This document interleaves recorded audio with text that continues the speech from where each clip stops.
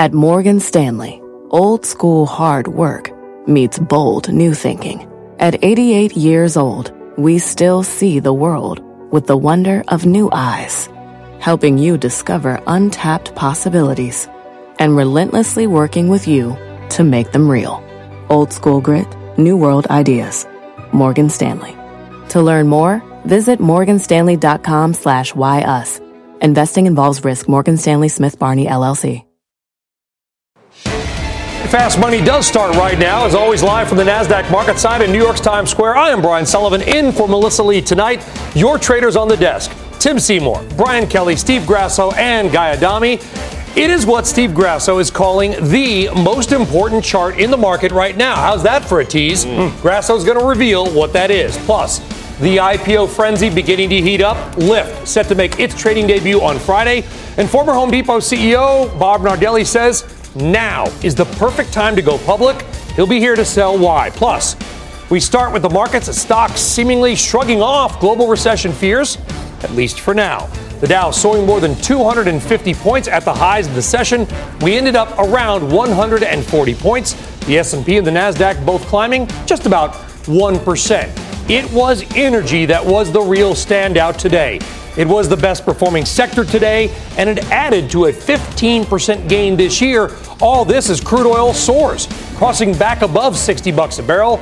But Brian Kelly, let's start off with you. You say this is the single biggest risk to the market rally right now. Why, and what are you watching? So listen, in markets, you never get hit by the bus that you can see. So we can see what's going on with the Fed. The market's reacted to that. So where else can we have this extra shock? To me, it's energy. It is looking so strong. Every time there's negative news, oil goes higher. That, to me, is a very bullish sign. Now, what happens is, as oil goes higher, as we all know, it's going to be a drag on the economy. It's going to slow down growth. And potentially, if it feeds into inflation, it can force the Fed's hand where they might actually have to be hawkish. After this entire dovish shift, all of a sudden, oil comes along and says, you know what, the Fed's going to have to be hawkish. So to me, if I'm looking for risks out there, I think there's money to be made in the oil market. But if I'm looking risk to the bigger picture, oil is your biggest worry out there. I don't know if oil is the biggest worry, but I understand what Brian is saying. I guess the conversation is oil going, and I hate bringing this up, but it's true, is it going up for the wrong reasons, which I think it is, or the right reasons? What are they? Yeah. Well, the wrong reasons would be on the fact of extraordinarily dovish Fed. It is torching our currencies, as are other central banks around the world, which makes commodity prices go up, but not because of robust growth, because of all, in my opinion, the wrong reasons. The right reasons are economic growth, which we're clearly not seeing based on a lot of these numbers we're getting. So I think energy stocks can continue to go higher. Tim has been on this theme. Whether or not they're going up, those are going up for the right reasons or the wrong reasons, I think is immaterial. These stocks can go higher from here because energy is, again, I think it's underowned and underappreciated, and a couple names are breaking out, not least of which a Cabot Oil and Gas that we've talked about now for the last month and a half. Well, it's underowned in part, Guy, because this is where investor dollars have largely gone to die over the last decade. Yep. Fair.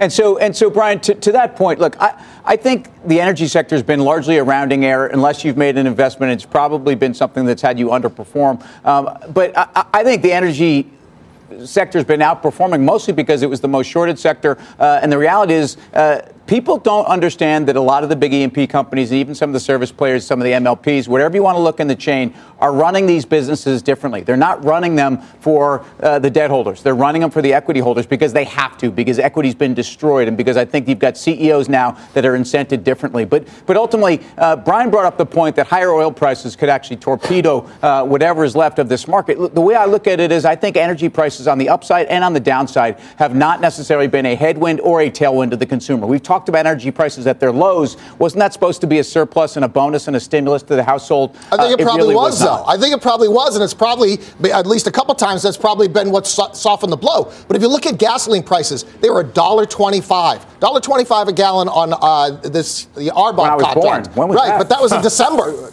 That was in December on the RBOB. It was a huge jump for wholesale gasoline. $1.95 right now. That's my point. But so only back to where it was in the fall, though, BK. That's okay. Yeah, I think that's the important thing is that energy, on a relative basis, you can make some money in, but for the long haul, you've lost money here.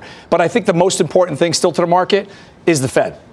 So whether or not it's the Fed playing around with the dollar, Fed playing around with rates, it's rates first, it's energy second. But I do believe that the run in energy is probably coming to the end, so I'll probably take the other side. Listen, I hear your point, but let's also talk about fundamentals. Supply is down. Venezuela, they could be at 100,000 barrels a day in the next couple of months in the term they're going. Iran, the sanctions still in place. Supply, where's America, though? Supply, we're at 12.5. Right, but America remember, is though, more than the Saudis. Correct, and more than but we're importing zero from Iran or Venezuela. But did you ever think, I hear you, and I'll give you those points, but did you ever think that America would get to the point where they're outproducing Russia and the Saudis? I did, only because we've been deep in the story for the last couple of years, and you see the trends going up. That is tremendously bearish for the energy complex, notwithstanding unless the demand, Venezuela, what if demand matches it?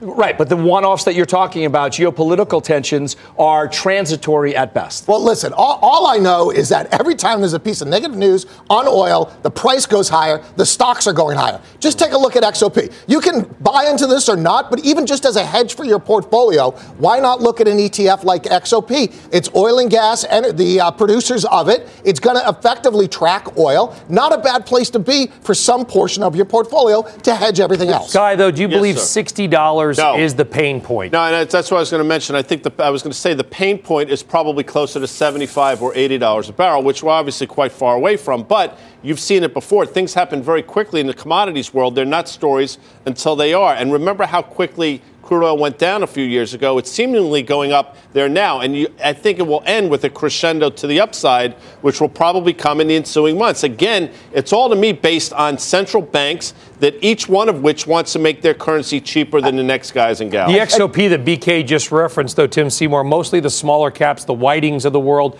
these highly volatile stocks which have huge moves. Tim, would you be a buyer of either some of the mid-sized companies or the large cap companies, or none of them? I tell you what, the mid cap E&P names, as I mentioned, I think they're being run significantly differently than they were 3 or 4 years ago. I also just think that there's discipline throughout the entire space. I think Saudi Arabia, I hate to get back to it entirely an oil discussion, but at one point we looked in 2015 and 2016 and we thought price was truth.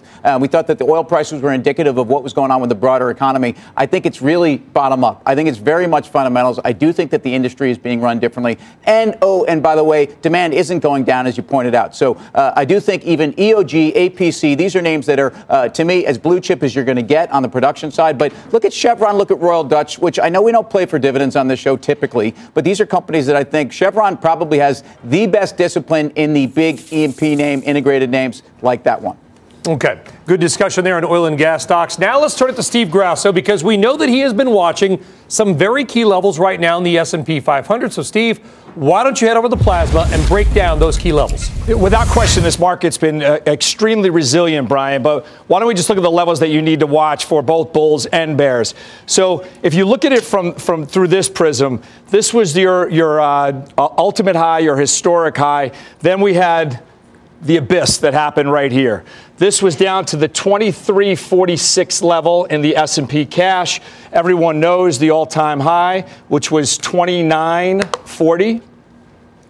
Now we're in a different world right here. Obviously, the bulls have won pretty convincingly here, but the main level to watch is this level right here that we've all talked about, the 2815 level.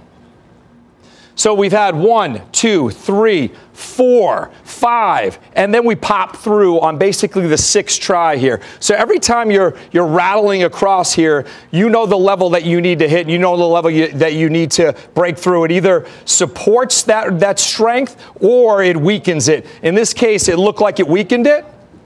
But to clean this chart up a little bit here, let's go back to the other one. So to clean this chart up a little bit, when you look at the S&P, you want to focus in on this level right here. So this is the most recent low that we've had, because you got to play for, if you're a bear, you got to play for pennies here, unfortunately, for bears. So 2785, recent low. 2860. Recent high. So we're going to be banging around here, but to me, it looks like we're doing the same thing we did to the upside, to the downside. The ultimate level here, 27, basically 39 is where you want to look. Now, obviously, you have a little noise with the 200-day moving average, but keep an eye on these levels right here. 28.15, that's your barometer, bull bear. 27.85 for a lot of push and momentum to the downside. Steve, my quick question would be, and I'm in your camp, and I've been in the camp, I've been incorrect, but does it surprise you that we're sort of been at this 28.15 level now, seemingly for the last 2.5, 3 weeks? The fact that it's staying here, does that make you more inclined to be bullish and maybe make for that move to 29.40? Does the market give you this much time basically to sell the highs of the last couple of months? I agree 100% with you. You and I have been on the same page. We're looking for lower markets. And if we go to the next chart, I'll tell you why I feel like you and I might be coming into vogue right now, Guy. So this is the 3-month, 10-year that everyone started focusing in on Friday. And that's what broke the markets back when it went negative, when the spread between the 3-month and the 10-year went negative for the first time since 2007. That warrants us to pay attention to it. So if you look at this is the S&P along with the spread between the 3-month and the 10-year.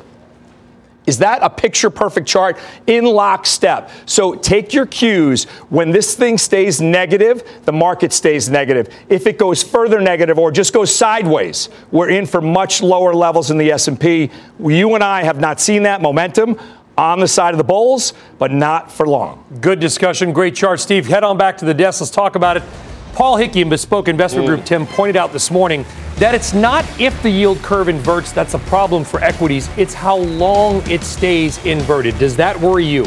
I think people are talking about the yield curve, and they've applied historical metrics to what it means for the market for how long and whatnot. And frankly, I have no idea. I think the things that from today's market that are the most important, you had a 2-year auction. You actually had the lowest 2-year yields in over a year. And the fact that matters, it's very well bid there. Obviously, conversely, you've got a Fed that may be their next cut. Their next move is a cut.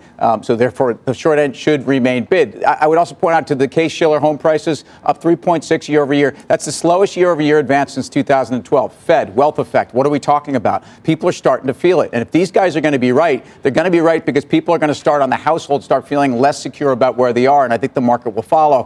Finally, you get consumer confidence numbers that are lowest in 2.5 years. This is the data that I care a lot more about than looking at the charts. I'm not saying Steve's wrong. I'm just telling you that the S&P is going to move based upon a function of where we are in terms of consumer, household confidence, wealth effect, and ultimately really where the Fed is. So what's interesting, though, you mentioned the 2-year today. When we saw that 2-year auction, it was actually really good, meaning there was demand, yields went lower. What did the stock market do? It sold off. And that was one of the first times that I've seen the stock market start to change its stripes. The whole concept has been lower for longer. There is no alternative. You have to buy stocks. But all of a sudden, now you've got a stock market that's a little bit concerned about lower yields. That's a difference. So to Grasso's point, you have to watch these levels. I think 27, 22, that's the low from the beginning of March. That's right now, to me, is where the strike on the Fed put is. If we get down to that level, I wouldn't be surprised to see some Fed talk that helps boost this market. But Guy Adami, 2.42 on the 10-year bond yield,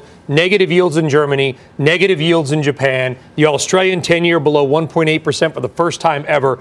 The global bond market seems to be screaming fear. The S&P up 13% this year. Somebody, I think, is going to have to be spectacularly wrong. Well, I mean, the 24% of sovereign bonds globally, I think, have negative yields. That's a staggering number if you really think about it. And these are not, fly-by-night nations. These are developed countries. And I'm not suggesting we're headed there, but Germany clearly is. And they're the 5th largest economy in the world. So it's telling a story. The stock market seems to think, correctly or incorrectly, and then Tim and I can go back and forth on this, that somehow our Federal Reserve has their back. It's been true now for a decade, but at a certain point, they will run out of bullets as well.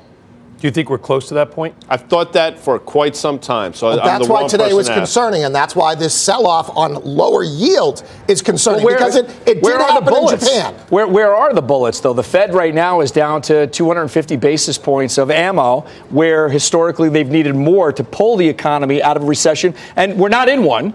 But eventually we will be in one. People will concede. It will happen eventually, and we lack the firepower to pull at least this economy out. And obviously the European markets lack that ability to pull them out, and we've seen that with the ECB. But can I just say something? I mean, here's the other side of all this. I'm not saying that the view is that a recession is a fait accompli, that we have to have it at some point. And if you think about where we were 9 months ago, the global economy was chugging along reasonably well until we threw trade concerns into it. I'm not saying that the global economy is in great shape here, but if you think about the other side of this, there's certainly a global economy that was starting to recover and starting to pick up traction. Who's to say that if we get global policy, and I would get to fiscal policy rather rather than monetary policy, there's a lot of bullets in fiscal policy. And we're not about to go into a recession in this country. And I think the stock market reflects Let's step away, though, a bit from the Federal Reserve and the global economies. There's a great story on CNBC.com right now about how technology companies have been lowering their revenue guidance at the fastest pace in 6 years. Maybe it all comes back to earnings, and maybe earnings growth is slowing down faster than we think. It's definitely slowing down. No, go ahead. No, it's definitely slowing down. So EPS has gone negative. Let's just wait to see where guidance is. We're only a couple of weeks away from the thick of earnings season. So I don't think it's too much to ask to see where that guides the overall market. The foundation of the market should be revenue growth, earnings, and earnings growth. You can argue that you might have earnings growth based on, stock buybacks and some alchemy, but you don't have the rest. Alchemy. You like that? That's a great Dire Straits album, by the way. It's a great. That's one of your favorite bands, Brian. Dire Straits. They call me Sultan of Swing Sullivan. Who's they? Nobody. Right. All right. Check out KB Home higher after its earnings report. We're going to let you know what is driving that move coming up next. Plus, the IPO party just getting started this week. Lyft is set to make its public debut, and former Home Depot CEO Bob Nardelli is here, and he says it will leave the markets celebrating. And later, Chipotle shares sizzling, on track for the best performance ever. What is in the secret sauce? The traders will weigh in. Live from New York City's Times Square. Much more fast money right after this.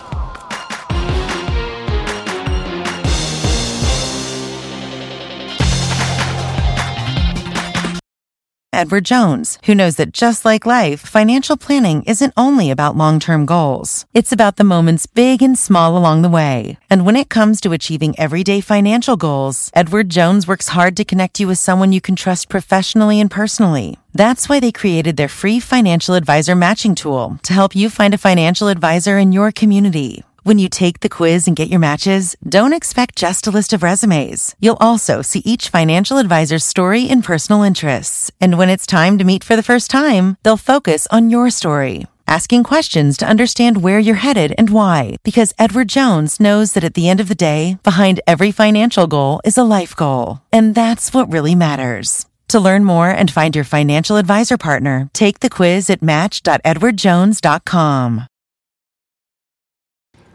All right, we've got a market flash right now on two big healthcare names. WellCare soaring 15% after hours. Let's get more on the why with Bertha Coombs. Hi, Brian. WellCare is a Medicaid provider, a health insurer, and it is soaring on a report from Bloomberg that Centene has spoken to WellCare about a possible takeover. WellCare with a market cap of about $11.5 billion, Centene with a market cap of about $22 billion. Both stocks were down about 4% during market trading hours on the reports that the Trump administration is now asking the Fifth Circuit Court of Appeals to throw out the entire Affordable Care Act. WellCare has just taken over or bought Aetna's Medicare Part D plans, so it does face an expansion next year once it's able to take over those plans. Aetna getting rid of those plans, having been acquired by CVS. So we continue to see reported talks here within this sector and reported moves on consolidation. We have put out calls to both companies, have not heard anything, but again, according to a Bloomberg report citing people familiar with the situation, the two firms have been in talks. Back over to you. All right, Bertha, big move there for WellCare. Guys, anybody here got a view or a position on WellCare or Centene? Quickly in WellCare, the stock's been under extreme pressure. A lot of the managed healthcare stocks have been getting bludgeoned on everything that Bertha just said. But you look at WCG, for example, probably have 19% earnings growth, trades at 14 times numbers. Those numbers have been pretty steady. It's all the noise around these stocks that have knocked them down. So you pretty much have a double bottom at 225. You can trade against that. I think despite this move in the aftermarket, this is a stock you can own. Plus, you have headwinds coming out here. You have the Democrats with Medicare for all. You have Trump with ending Obamacare.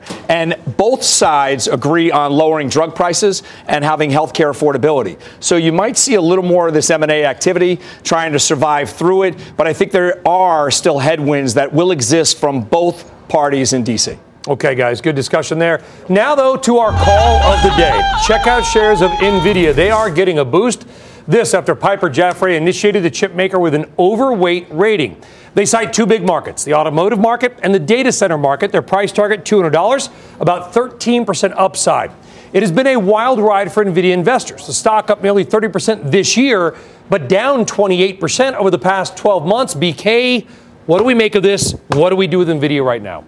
Second question first, you buy NVIDIA, because when you look at this, NVIDIA's worked off a lot of the inventory that they talked about. They're in the middle of working off some more of it. Not only did Piper mention the automotive sector, but also gaming for the second half of this year. So when you start to look at what are going to be the growth drivers of this company come second half of the year, you've got multiple different levels. You've got gaming, you've got automotive, you've got data center. They are exposed to so many of the different places that are growing in this slow growth economy. You've already seen the sell-off in this thing. Risk reward to me is great here. The only thing I'd say about that is part of the reason for this massive sell-off is that everybody knows that GPU gaming and data center were essentially 1 and 2, and that GPU gaming was high margin business. These guys were out in front. These guys had the chips that were in all the hot games, and there's a lot of competition now. The multiple on the stock is, I think, still open for debate. I don't dispute anything you're saying. I think probably overly pushed around, probably overly exuberant on the way up, but this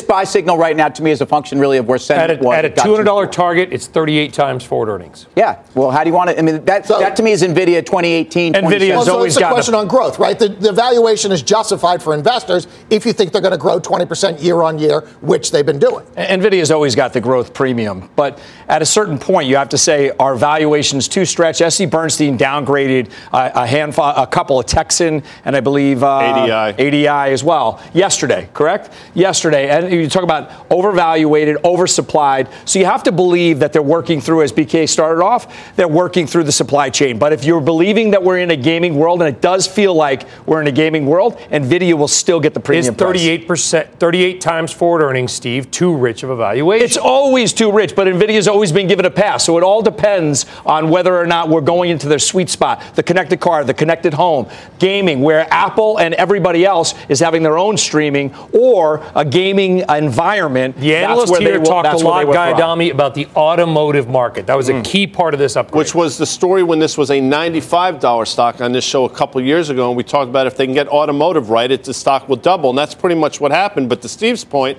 everything that the Piper analyst said today, the Bernstein analyst basically said the other thing yesterday, and they stayed negative, I think, on Intel and NVIDIA. So, listen, you can have different points of view. I get it. I would favor, though, the Bernstein call as opposed to the Piper call. Quickly, before we go dig into that, when you have two analysts who make wildly opposing calls on the same stock, totally different, how do you play that, Tim? Well, I think you have to have a view of your own, and your people are going to reconcile that against some of the macro drivers and the catalyst for the companies. It comes down to valuation, but usually people are making they're slamming the table and saying buy because they see some inflection point in margins or in a growth cycle or a product that's finally taken hold. I don't think you have either here, so I'm hands off. Okay, thank you. All right, coming up, KB Home higher after its earnings report and adding to a nearly 30% gain this year.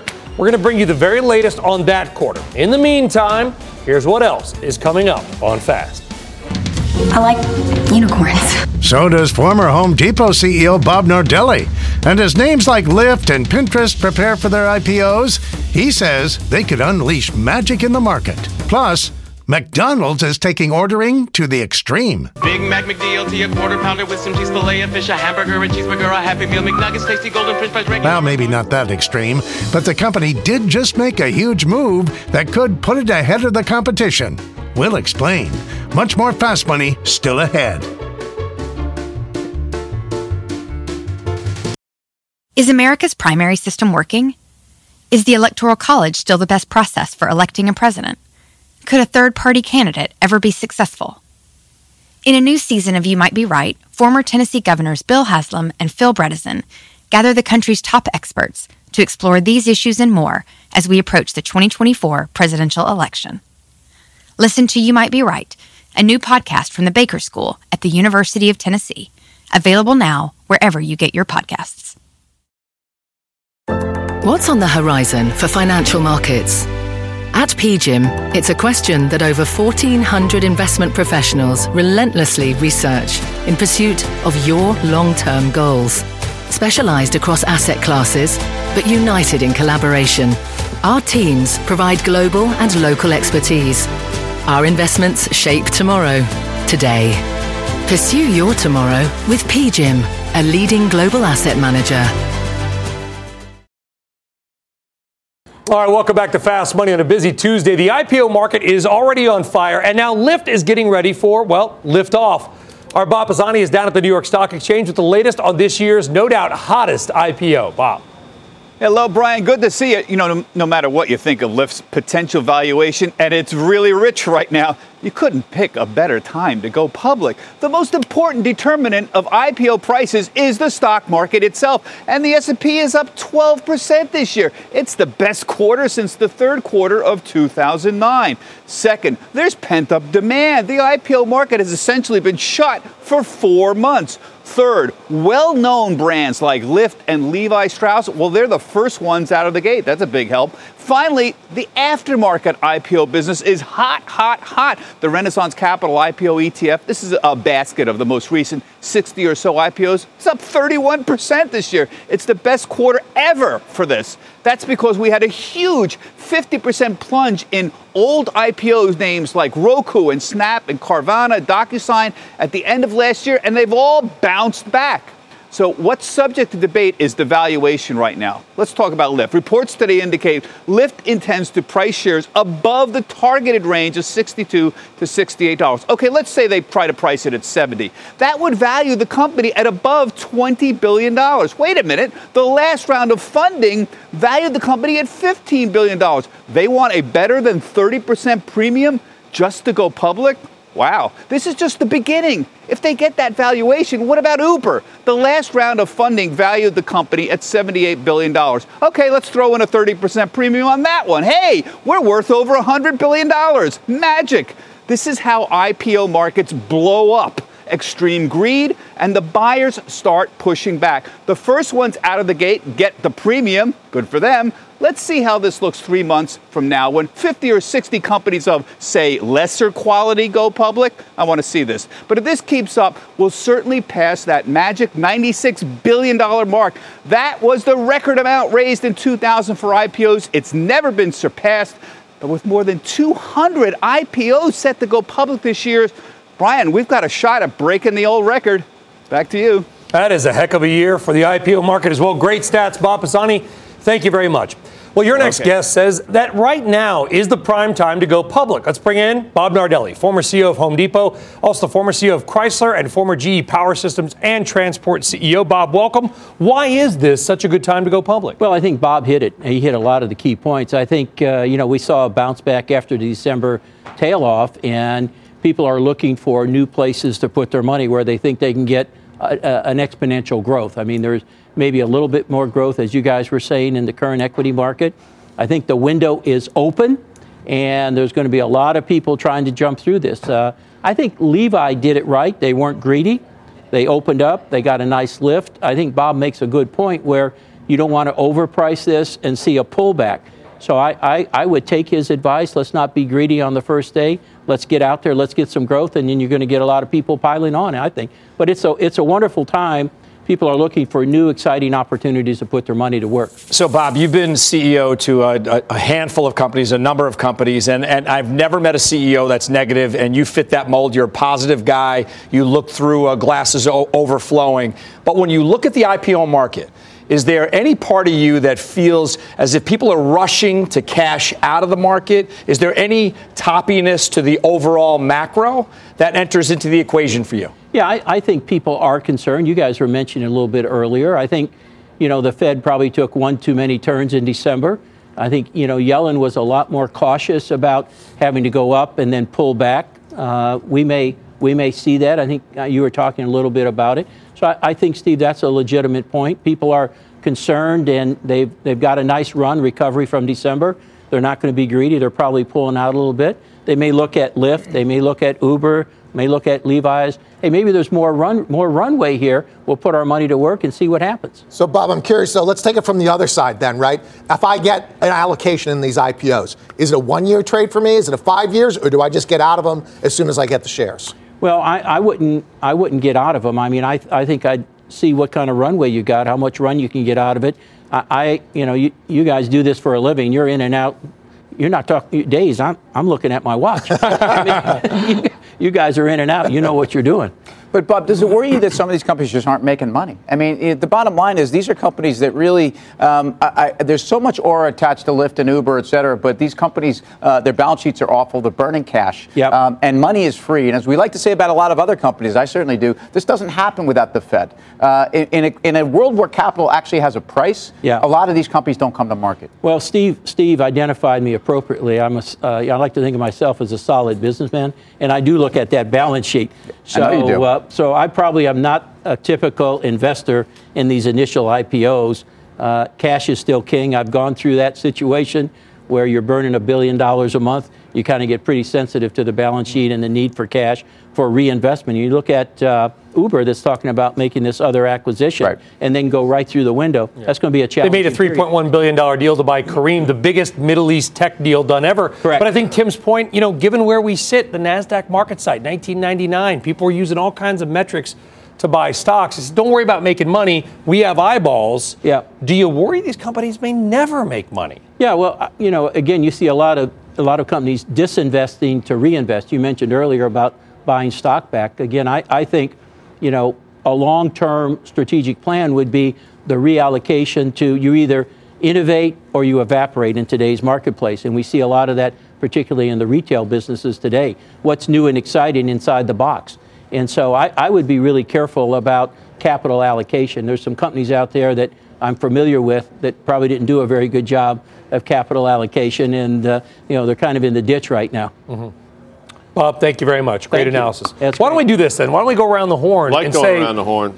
60? Let's say price is high end, $68. Would you be a buyer or Lyft guy? No. And and I was a Lyft driver for a day. You won't remember that. That was a great segment. And wore that hat. And the next Uber I'll be in will be my first. But I think Tim hit the nail on the head.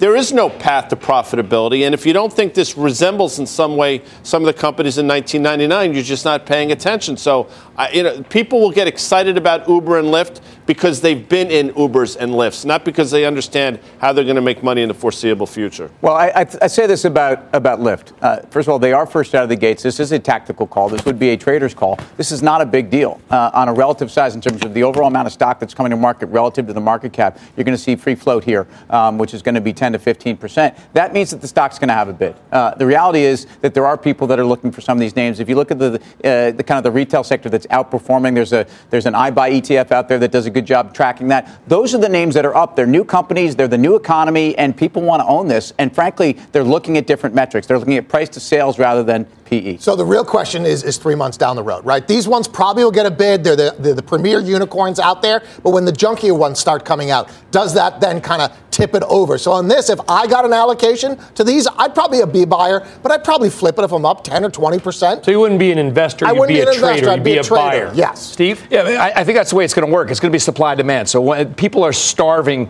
for these type of deals. So to Brian's point, if Lyft and Uber catch that bid, even the ones that people don't want, they're going to reach for those too. It depends on whatever the last IPO's performance was out of the gates. If it's prices at a premium and holds price for the week out, people are going to still be hungry for IPOs. The Renaissance Capital IPO, about 60 stocks in a basket, best quarter ever. Right.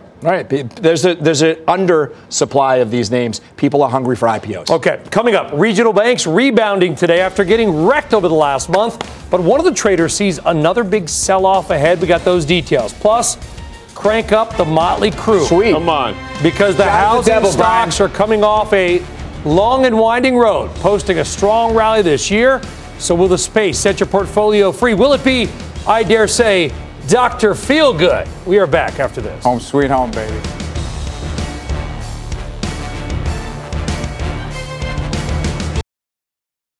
All right, welcome back to Fast Money. A huge mover today, Bed Bath & Beyond. It really topped your tape today. That stock soaring nearly 22% because a trio of activist investors reportedly launching a fight to replace Bed Bath & Beyond's entire board of directors. Not one or two directors, the entire board. Legion Partners, McCallum, and Ancora all saying Bed Bath & Beyond has, quote, lost touch with modern retail.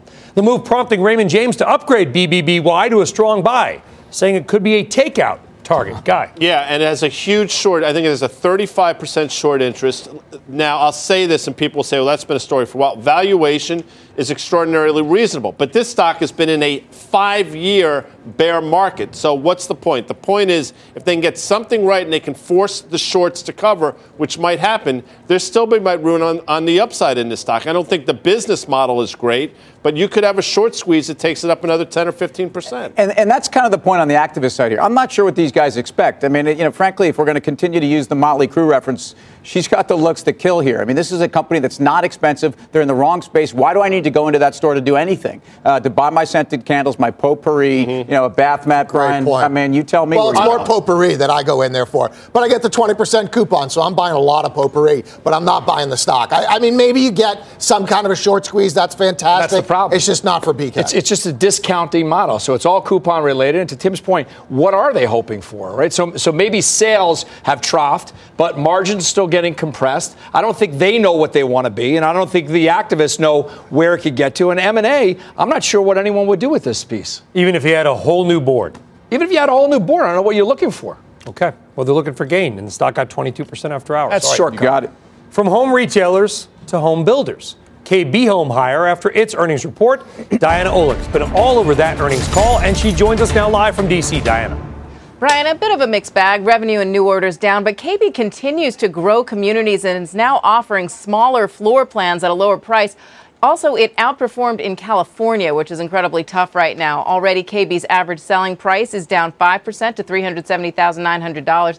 CEO Jeff Metzger said although the decline in net orders during the 2018 fourth quarter impacted our first quarter housing revenues, we are encouraged by improving market conditions, which we believe should enable us to generate stronger revenues in the 2019 second half. Now, on the analyst call, he said, as we look at the health of the U.S. economy, it remains on solid footing. He also pointed to improved affordability. Home prices have moderated recently, and interest rates have eased back down, improving affordability. Last week's announcement from the Federal Reserve, signaling the likelihood of no further rate increases this year, should also help to sustain the favorable macro environment. Now, KB's first quarter was December to February. Rates last peaked in November with the 30-year fix just over 5% and then began falling in December. We did see a big run-up in the stock at the start of this year. Part of that is mortgage rates dropped, and part of it is what's known as the hope trade. That's when investors rush into the home builder stocks ahead of the spring season in the hopes that strong sales will boost the stock even more. Brian? All right, Diana, thank you very much. Well, even before reporting today, KB Home stock had surged along with a lot of the other home builders. The group has really been on a tear this year, guys. Lennar and KB Home among the best performing names, along with D.R. Horton, Lowe's, and Toll Brothers, also up double digits.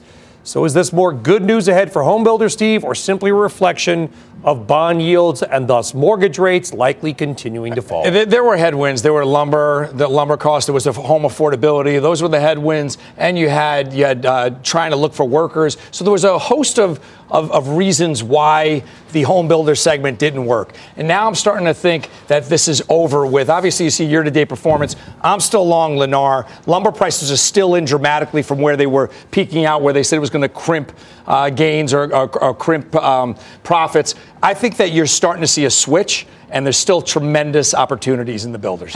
It's interesting. This might be kind of a catch-up trade. Look at what's going on with the REITs. IYR is the ETF and the REITs. They have been on fire. A lot of it has to do with the fact that they pay a 3% dividend yield, but it's also real estate, right? So you can bucket into that same thing. If you get a breakout and people start to get excited about the fact that KB is telling you things are looking a little bit better, it's probably not a bad buy here.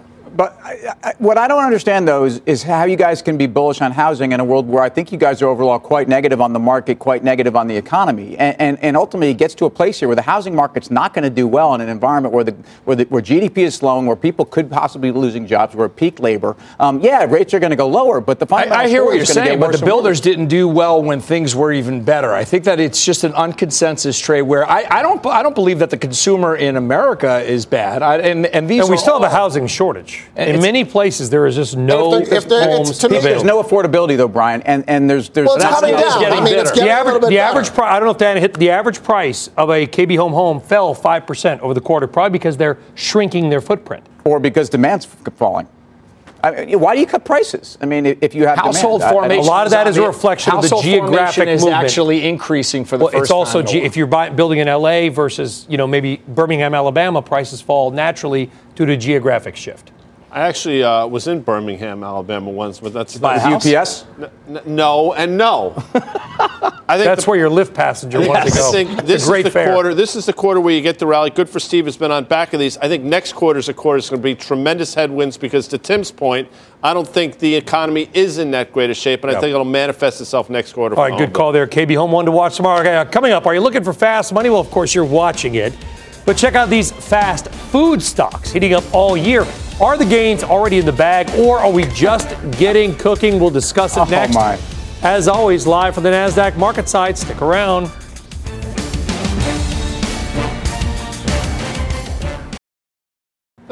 All right, another big story today. Welcome back, by the way. McDonald's doubling down on technology. Bits Not Burgers with a $300 million buyout of startup Dynamic Yield.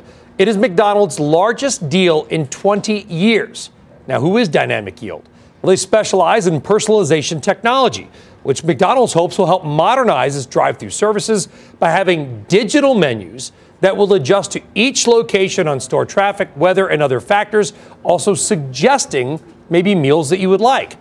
That move giving McDonald's a boost today, but it is trailing the other fast food giants this year, only up 5%. Chipotle up 60%, on track for its best quarter ever. Starbucks up 13% and trading at an all-time high. So, is this McDonald's tech bet enough, Guy Adami, to heat up the stock? Well, I don't know. In terms of valuation now, it might be getting a little ahead of itself. We've all liked to think McDonald's across the board, but now you're getting into levels where at 22.5, 23 times forward earnings, I think, is it worth the price of the ticket? I would say you're bumping up against levels, and we have a great chart here. You go back to the pre-December high. That's the left side of your M. Then you have the rollover. I see what's going on there. Then watch, and you get the middle, and now you're going to make the third part of the M. I suggest. But it's a terrible looking M, by the way. I don't know if you were not drawing. He doesn't have great penmanship. Look at the. Whatever. Not great penmanship. They should have spread it out a little bit. The McDonald's formation is bearish. BK. It's like that hoof and mouth disease. That's bearish too? Yeah. Well, I see the golden arcs, not the golden arches in this one. But I do think you can actually get a breakout on this. We've seen with other fast food retailers when they embrace technology, and not that McDonald's hasn't done it up to this point. Domino's is a great example. Was the one. Everybody who's done that has seen an increase in sales. This could be the thing that's a little bit different. I mean, that chart is one to make you grimace. I will admit that. Wow, that's fantastic. Sold it. Good for you. Well done. Obviously. Good for you. Okay, but here's the thing. What they're hoping for, this is not menu innovation. This is literally artificial intelligence. You drive up. It's like Netflix. If you like this, maybe you'll like that. Here's the bottom line. Is it going to drive sales? Are people going to order more and different things because the menu is different? See, I think so. But restaurants have been doing this for a long time. Mrs. Fields used to put out cookies in the mall when their sales were down, and you'd come sniff it, and you'd go over. I've been caught a couple times over at Mrs. Fields, once or twice, but it works. Now they're using Mr. technology. Fields now? Look, the bottom line here. Anyway, do we have time here? The bottom line, Mayor McCheese, just hold on. Revel in Grasser's glory. 2.4%. They've got to do better than that, but their operating margins have actually been improving. The kiosk service, to me, has drawn new customers back. The whole, what do they call the grass-fed beef guy, whatever it is you eat, that's also been important for the name. Playing you off. Coming up, the regional banks have been getting wrecked. One trader just making a $4 million bet on more downside. We'll break down the trade. Stick around. I got a big news alert on Apple and Qualcomm. Josh Lipton is in San Francisco with that. Josh.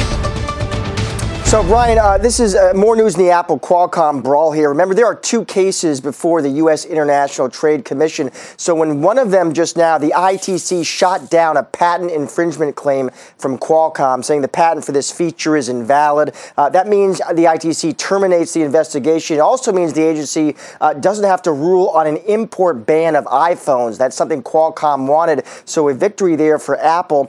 Decision, though, also comes on the same day as another ITC case, Brian, 2021. So this is a separate one where a trade judge there did decide that Apple infringed a different Qualcomm patent. That judge recommended an import ban of iPhones, didn't specify which ones. But remember, again, the full ITC commission has to review that case as well. So no done deal on that second case. We'd expect a ruling on June 26. Brian, back to you. Josh, thank you very much. Guy Adami, trade this? I would go to Qualcomm, and you have to say, with their balance sheet and their valuation, if things are starting in the rearview mirror now, maybe it makes sense. Maybe it can catch up to some of these other chip names that have been on fire. Apple obviously sold off today on the back of this. It's probably rallying in the aftermarket now, but we talked about Apple ad infinitum last night. So if you're asking for a trade, if there's any weakness in Qualcomm on the back of this, I think you buy that.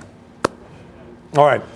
Let's now turn our attention to the regional banks. They were higher today after getting crushed over the past month, but one options trader just made a big bet the sell-off will continue. Let's go now to Mike Coe out in San Diego with the details on this. Hey, good to see you, Mike. Hey there, how are you? So KRE, yes, the regional bank ETF saw 7 times its average daily put volume. Part of the reason for that, a trader was buying the June 48-42 put spread. They spent about $1.08 for 38,500 of those. That's spending about $4 million in premium to make a bearish bet. Bear in mind, this same trader looks to have made a bearish bet last week. They took profits on that. They bet about $4 million last week, took profits of about $5.7 million today. So they made a good bet last week. We'll see if this one also turns out to be fairly prescient, but they're betting that there's further downside in the regional banks. Mike, thank you very much. BK? Yeah, this is the epicenter for the yield curve, right? So, and these particular names, the one thing I would say, as we go lower, you need to be concerned that the Fed's going to come out and say something about ways they might steepen the curve. But for a short-term trade, I don't mind this at all. All right, for more options action, you can always, of course, check out the full show. Fridays at 5:30 p.m. Eastern Time. Your final trades are next. All right, it's time now for the final trade. Let's go around the horn. Tim Seymour. Yeah, that's EFP name, excuse me. It's easy for me to say. EOG is certainly one of the best in that space, like energy. A lot of conviction there. BK? Well, if oil's going higher, you might want to take a look at the gold miners, GDX. I like that one. Steve Grasso. McDonald's. You know, I see what Guy's talking about running into resistance here, but I think that at this point, if we break through that resistance, I do see 200, 210 as a price target. Wow. Okay, bullish view there, Guy Adami. Thanks for being yeoman's work. 11 hours, you'll be back on 11 hours from now. You'll be back on a lot of carries. Worldwide exchange. I encourage everybody to tune in. I know I do. Religiously. Well, we now have a phone segment with Guy Adami tomorrow at 5:01 a.m. Wow. Are you ready? We're just putting it in the program right now. Eli Lilly, if you notice, this stock continues to make all-time highs. Healthcare on fire, Brian. All right, good stuff. Glad to be here, guys. Thanks for taking it easy on me. That does it for Fast Money. We'll see you tomorrow night. Mad Money with none other than Jim Cramer begins right now. Is America's primary system working? Is the Electoral College still the best process for electing a president? Could a third-party candidate ever be successful? In a new season of You Might Be Right, former Tennessee governors Bill Haslam and Phil Bredesen gather the country's top experts to explore these issues and more as we approach the 2024 presidential election. Listen to You Might Be Right, a new podcast from the Baker School at the University of Tennessee, available now wherever you get your podcasts.